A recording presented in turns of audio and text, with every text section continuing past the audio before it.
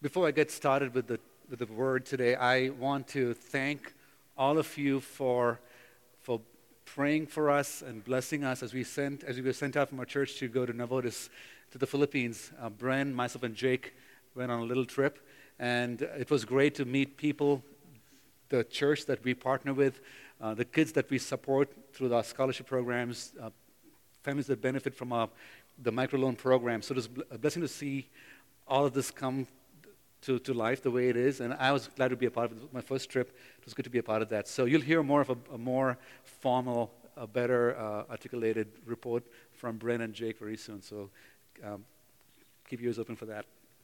All right, so before I get started with the word, I want to ask you a question. How many of you watch movies? Movie fans? That's good. I don't read the book. I watch the movie. It's more fun that way. I've not met anyone who reads the book and says the movie was great. So I just watched the movie directly. Okay, it makes more sense to me. How many of you watch action movies? Action movie fans? Okay, good. Now, in almost every action movie, you'll find this scene. Okay, most of the good ones at least. You'll see a scene where the bad guy and the good guy are on a standoff. This major fight scene, right? Maybe the last epic fight scene, and all of a sudden you'll notice that maybe the bad guy now has an advantage. He now has maybe someone that this good guy loves the most, right? And holding hostage. Maybe it's something that he loves the most. And all of a sudden, the fight scene now focuses on what choice does this hero make in this movie. And time stands still, right? Because you want to know, what is he going to do? Is he going to compromise on the mission that he was sent? Compromise on everything that he was fighting for all along for the last hour and a half in the movie? And is he going to fulfill his mission, or is he going to compromise? Is he going to stop fighting, give up, and rescue the person that he loves, right? The truth is that in our Christian walk, we face that conflict over and over again, every day. Some call it the double bind, because you're stuck in this predicament where you have to decide, do I look cool with my friends in the break room when they're joking about stuff they shouldn't be talking about and I'm laughing with them? Or do I stand firm for my faith and lose that friendship? Or maybe it's a business deal that you know is not right. You know there's something not right here. It's unethical. It's against what you believe. But you want that extra money, or you want to make that employer or this business partner happy, but you have to compromise on your values. Maybe it's the way you treat people around you. We constantly have this struggle. And I want us to think about this, because we're going to focus a lot on what are the things that you will compromise your faith for the sake of the gospel. That's kind of what we're talking about today. So if you were in that scene, what would be that thing that you will give up your faith to rescue? Okay, think about that. Today's topic is, I think this is a very fitting topic today. It's the promise of persecution. The promise of persecution, because time and time and again, you see that persecution is a real thing. That even though we live in a place, in this beautiful country where we have a lot of freedom, we have a lot of rights that we talk about, but persecution is still prevalent even among us. All of you might know this, right? You and I know that in the way life is becoming more and more, the way things are changing, there is persecution that's happening. Maybe not the same way as how it would look like in another country where it's very, very severe, but it's a real thing. And today I want to talk more about how do we live in this time, in this age, in dealing with persecution. Okay? And if you're wondering why is it a promise? Persecution is a promise. We will be persecuted. In 2 Timothy 3:12, before I go there, does anyone need a Bible by any chance? If you do, raise your hand, and one of our ushers will bring a Bible to you. If you have a cell phone and iPad, please feel free to use that. I wouldn't judge you. I wouldn't think you're texting on Facebook. I believe that you are in your Bible app. So 2 Timothy 3 verse 12 says, "Indeed, all who desire to live a godly life in Jesus Christ will be persecuted." You will be persecuted. John 15 verse 18. "If the world hates you, know that it has hated me before it hated you. This is what Jesus said to his disciples. 1 John 3:13 says, do not be surprised, brothers, that the world hates you. Persecution is going to happen. It'll never stop happening. It has never stopped since church history. And before I read today's passage, I want to read this with you following me. I want to share some background story about what is going on in this time and age who are reading this letter right now, okay? So we kind of placed the timeline of this epistle approximately 63 to 65 AD, give or take a few months here and there. That's kind of where it falls in history, okay? 63 to 65 AD, approximately. And you and I know, you may already know this, that in AD 64, something very, very big happens, right? It's the fire, the great fire in Rome. Do you guys know about that story? Nero was behind that, and once that happens, everything changes. The way Christians are being persecuted changes. Until now, it's been mostly by the Jews. Jews are the ones who are persecuting Christians, not the Romans. The Romans don't like the Christians, but it hasn't been very, very visible yet. And just so you know, persecution hasn't been easy yet. They have been going through a lot. They have been, the stoning of Stephen, right? You see that happen by the Jews. There's killing happening. There's people's property getting stolen, getting destroyed, people being thrown in prison. All these things are already happening, and very soon, this is going to change drastically. It's going to get a lot more harder for these people. And we have this advantage of seeing the timeline of history, where we see what's coming down the pipeline in the next few years, but they don't. So we look at the Great Fire in AD 64, and if you look further, about 5 more years or so, in AD 70, there's this major revolt by the Jews against the Romans. It's called the First Jewish War. And according to Josephus, about 1.1 million people who were non-combatants died, civilians died in Jerusalem. About 100,000 people in Galilee. This is about 5 years from when this letter is being read. About 97,000 people were enslaved. And the worst thing is that Jerusalem, the Temple of Jerusalem, is totally destroyed. And not to mention that Paul and Peter also die sometime between when the fire takes place and before this happens in the timeline. A lot of things are going to change for these people. And keep in mind also that most of these people here are about 30 years after Jesus died. So maybe most of them over here were not saved and maybe did not see Jesus face to face. Maybe they were saved through the disciples, the apostles. They haven't seen Jesus face to face. They've heard a lot about this from first-hand accounts. And now the pillars of their church are going to be dead very soon. And this letter comes at this time, right before all these things happen. And church history shows that persecution only gets worse since then, right? It doesn't stop. And this letter is written to encourage the believers to continue standing firm, to continue to be firm in their faith. And I'm going to read this to you now. And if you can follow with me on your phone or your iPad, that's great. From verse 32 onwards. Think back on those early days when you first learned about Christ. Remember how you remained faithful, even though it meant terrible suffering. Sometimes you were exposed to public ridicule and were beaten. And sometimes you helped those who were suffering the same things. You suffered along with those who were thrown into jail. And when all you owned was taken from you, you accepted it with joy. You knew there were better things waiting for you that will last forever. So do not throw away this confidence that you have in the Lord. Remember the great reward it brings you. Patient endurance is what you need now, so that you will continue to do God's will. Then you will receive all that He has promised. For in just a little while, the coming one will come and not delay. And my righteous ones will live by faith. But I will take no pleasure in anyone who turns away. But we are not like those who turn away from God to their own destruction. We are the faithful ones whose souls will be saved. Amen. My desire this morning is to give you a perspective of how we ought to live in this reality of persecution in our lives. I know it's not that great. It's not as bad as how it looks like in other places, but it does exist. How do we live in this season?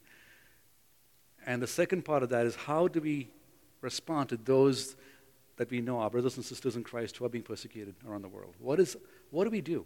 How do we respond to that?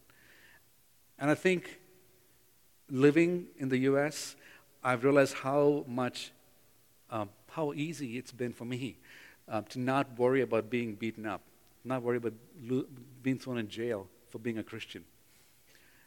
And I think it's so easy for us to become very complacent, to sit on this side of the pond and say, well, thank God it's not me. I'm so glad it's not my family. Or even worse, to live in denial that it's happening. Because we so don't want to even think about that, because it's painful. We don't want to think about that stuff. Let's focus on what's going well for us and be happy, right? And I think so often we fall in those two categories. We either say, thank God it's not me, or we live in total denial of that even happening around us. So I have these very, very simple 3 points for you this morning. And I hope that this will encourage you to continue to stay firm in Christ. The first one is remain faithful. Remain faithful. If you want to stand strong in spite of persecution around you, we have to remain faithful to Christ. Remaining faithful does not mean doing the right things. You can do everything right. You might be a volunteer who's here every Sunday. You might be reading a Bible every day, doing everything right. Being faithful is living with conviction, not living with correctness. Is your walk with God out of conviction, or is it out of compulsion that you have to do these things? You have to go to church. Something we do in our family, we got to go to church, right? You got to read your Bible, like brushing your teeth, we got to do it. Or is it out of conviction that you really want to do it? Because, trust me, if everything you do for Christ is out of compulsion and just a habitual thing, when persecution gets really hard, those things will not stand a chance. It will not stand. You will not stand a chance. But if it's out of conviction, no matter what is at stake, you will not waver. I like how Romans 12 verse 12 says, rejoice in hope, be patient in tribulation, be constant in prayer. And Brent shared this last 2 Sundays ago in Hebrews 10, 23 and 24. It says, let us hold fast the confession of our hope without wavering. For he who promised is faithful. The beauty of this is that if we are faithful to God, God is even more faithful towards us. He is even more faithful. He wouldn't let you down. You know, my mom showed this to me this week on Facebook. I couldn't watch it on Facebook. I could not take it. This happened in Bangalore, in my hometown where I grew up. In a church like this, not in a house. This was in a church, but over 100 people in this church. This guy walked in. Some Hindu activist walks in during service, grabs the microphone, and hits the preacher on the head with the microphone. I'm not sure what the damage was, but he was bleeding profusely. And this is what blew my mind away. The church did not flee. The people who were there didn't fight back, did not hurt the guy who did this. They rushed to the pastor and stood by him when this happened. This happened this week, less than a week ago. They stood by the pastor and they took care of his wounds. If that happened here this morning, what would happen? Where would you be? What would you do if it happened right here? What would your knee-jerk reaction be when there's persecution? Be faithful. Be faithful. The second thing I want to talk about is remain in fellowship. Remain in fellowship. In verse 33 and 34 of this passage, it talks about sometimes you help those who are suffering the same things. Verse 34, you suffered along with those who were thrown in jail. How do you suffer along with someone who's in jail? Think about that. Do we even know what that means? Do we understand what it is to visit someone who's in jail? Do we even think about people who are in jail who are for Christ? We don't even know who these people are. We are so aloof from these painful realities of Christian suffering that happens to our brothers and sisters. What was happening here is that when someone's thrown in jail, so let's say your brother in Christ was thrown in jail, these people will go and visit them and take care of their needs while their property was getting robbed and destroyed over here. That's the way they were committed to fellowship. It didn't matter how hard it was for them to meet, they still met and worshiped God together. I think so often we have a lot of reasons to not be in fellowship. We have our own little reasons. We are too busy, right? We have maybe 2 jobs. Our kids are plugged into all these different extracurricular activities. We are really busy.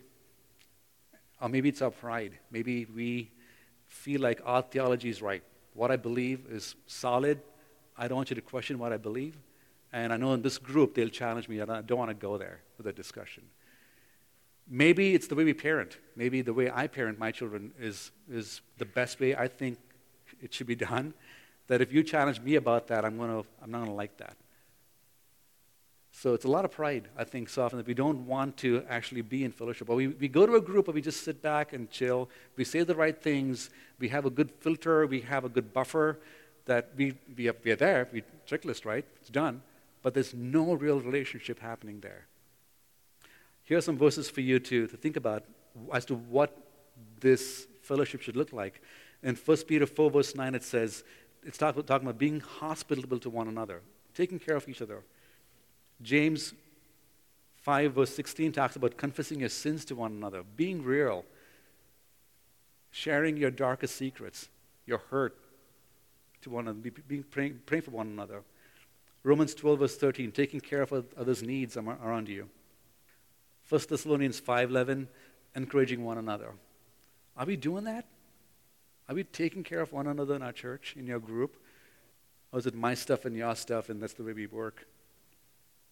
Godly fellowship pushes the selfish out of the self and lets Christ in. If you're selfish, when you're plugged into a group, it'll be revealed. And you either let God work or you leave and find another group. Godly fellowship pushes you towards purity. If you're living in sin, if you're struggling with sin, confess your sins to one another, that you may be healed. That's what the Bible says. You cannot fight sin on your own. You cannot fight addiction on your own. You need people around you. I think so often Christians, we look as if we are beat up. We are depressed. We carry this load of weight on our shoulders all the time, and we don't talk about it. It's between me and God. We got it figured out. I'm working on it. We don't let people in. But the more and more you are humble and let people in, and you share what's going on, you'll find healing. You'll find healing. I remember when I was young, about maybe Karis's age, 7, 8 years old, and we were sitting in our living room, which was our house only had 2 rooms, so it was our everything room, I guess, not the bathroom, the main room, and we were having our Bible study that evening, and my mom was there too. This drunk guy walks in with a big knife in his hand, with profanity, screaming and telling them he's going to kill everyone in this room. And my dad is a martial art instructor. Half the guys in the room were his students. And the funny thing is they didn't fight back. No one fought back. He didn't kill, just so you know, everything was fine. But I was frozen in fear. I was frozen in fear to realize that this was the way we had to meet as a fellowship outside. No matter with church or not, there was always a risk of something happening.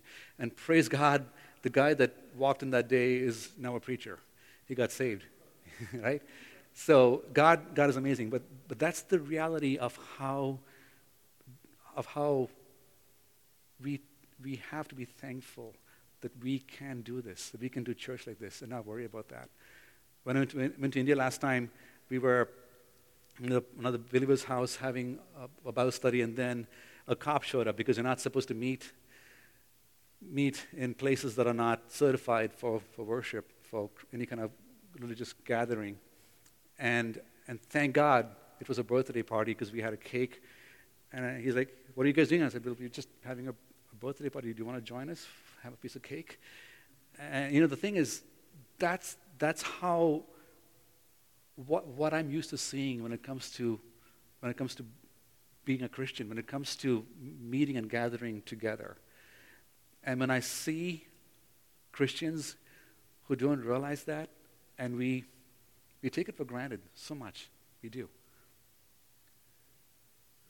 I pray that you will have a conviction to live for Christ that is daring, that you will commit to being in fellowship.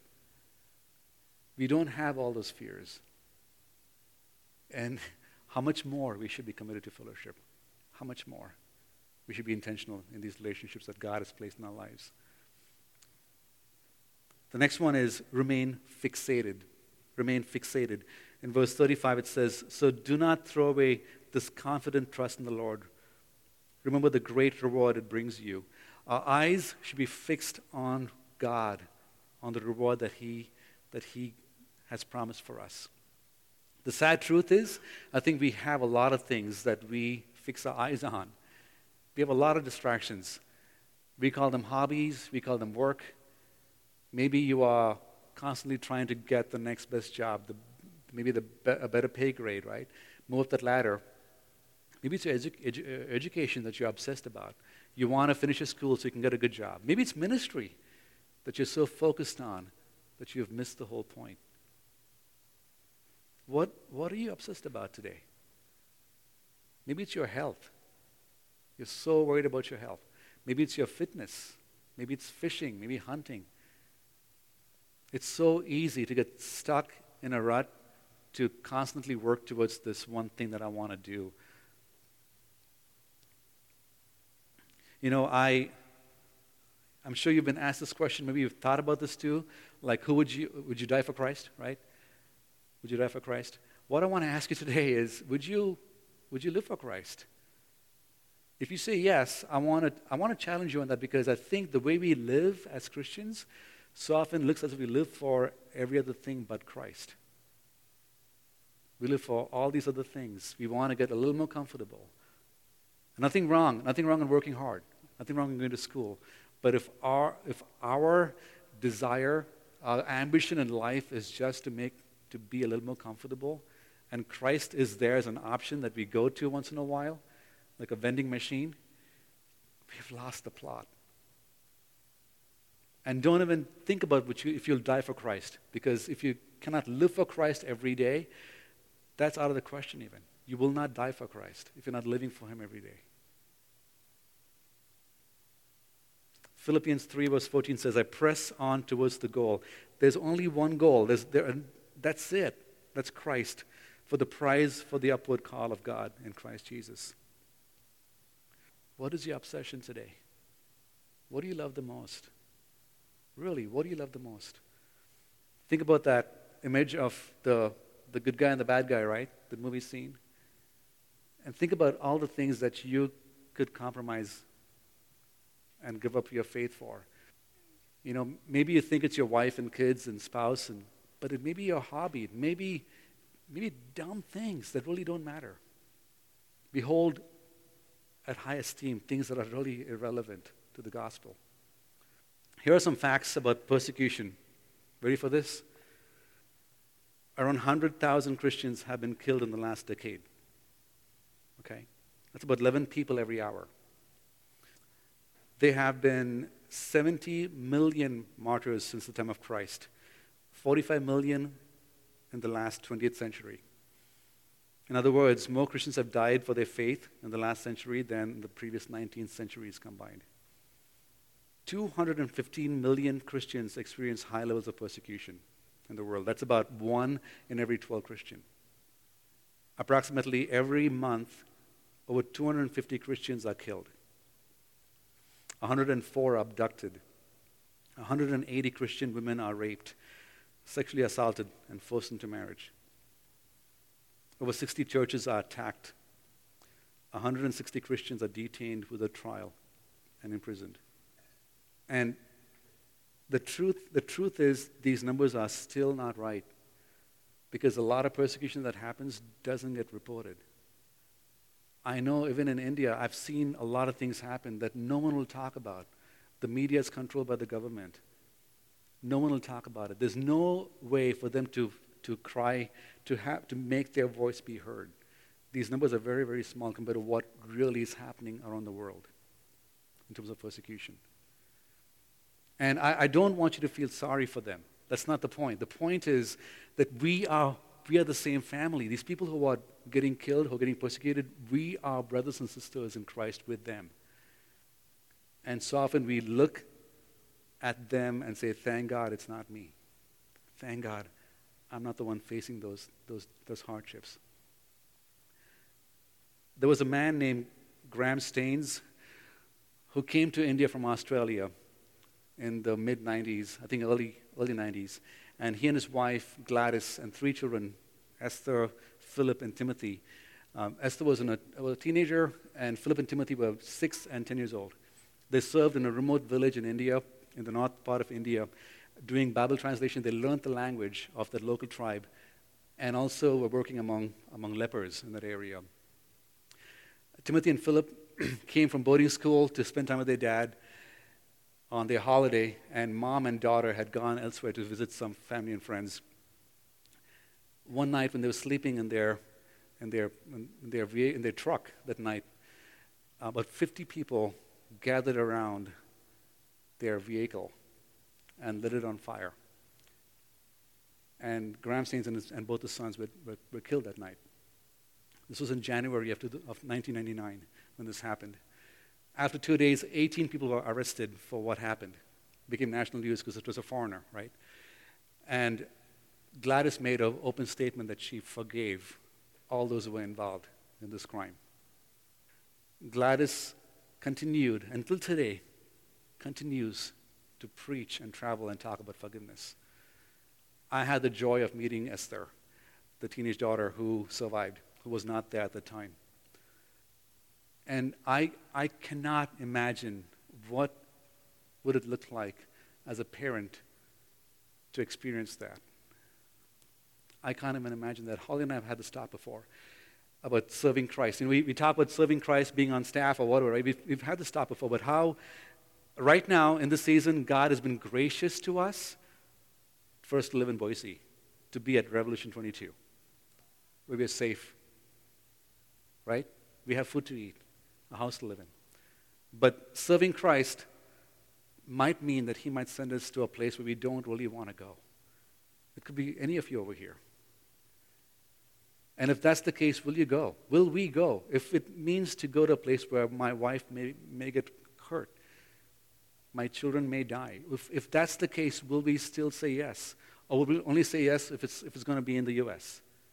What does truly following Christ mean? And we've literally sat at Cheesecake Factory and bawled eyes out thinking about that reality.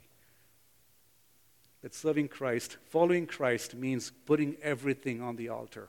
Everything on the altar. And following him no matter what. There was a family in the northeast part of India in the 50s who were saved by the Baptist Mission Society, who came to Sikha, this little village in India. He and his family got saved, 2 kids, wife and a husband, and the village chief did not like that. They pulled him aside and they wanted him to renounce his faith. And this man saw his kids first and then his wife killed right in front of him. And they finally killed him. And his last words are the lyrics of the song we sing, I have decided to follow Jesus. Those were his last words. No turning back. No turning back. Do you have everything laid on the altar for Christ? Or is Jesus just a means to an end? Because you want blessings, right? We all want good health, good strength. Is that the way we see Jesus? That we use him as a means to an end? Or are we really really following him no matter what the cost is. In verse 38 and 39, I'm going to read this. It says, "And my righteous ones will live by faith, but I will take no pleasure in anyone who turns away or shrinks back. But we are not like those who turn away from God to their own destruction. We are the faithful ones whose souls will be saved." Do we shrink back? Do we pull back when it gets hard?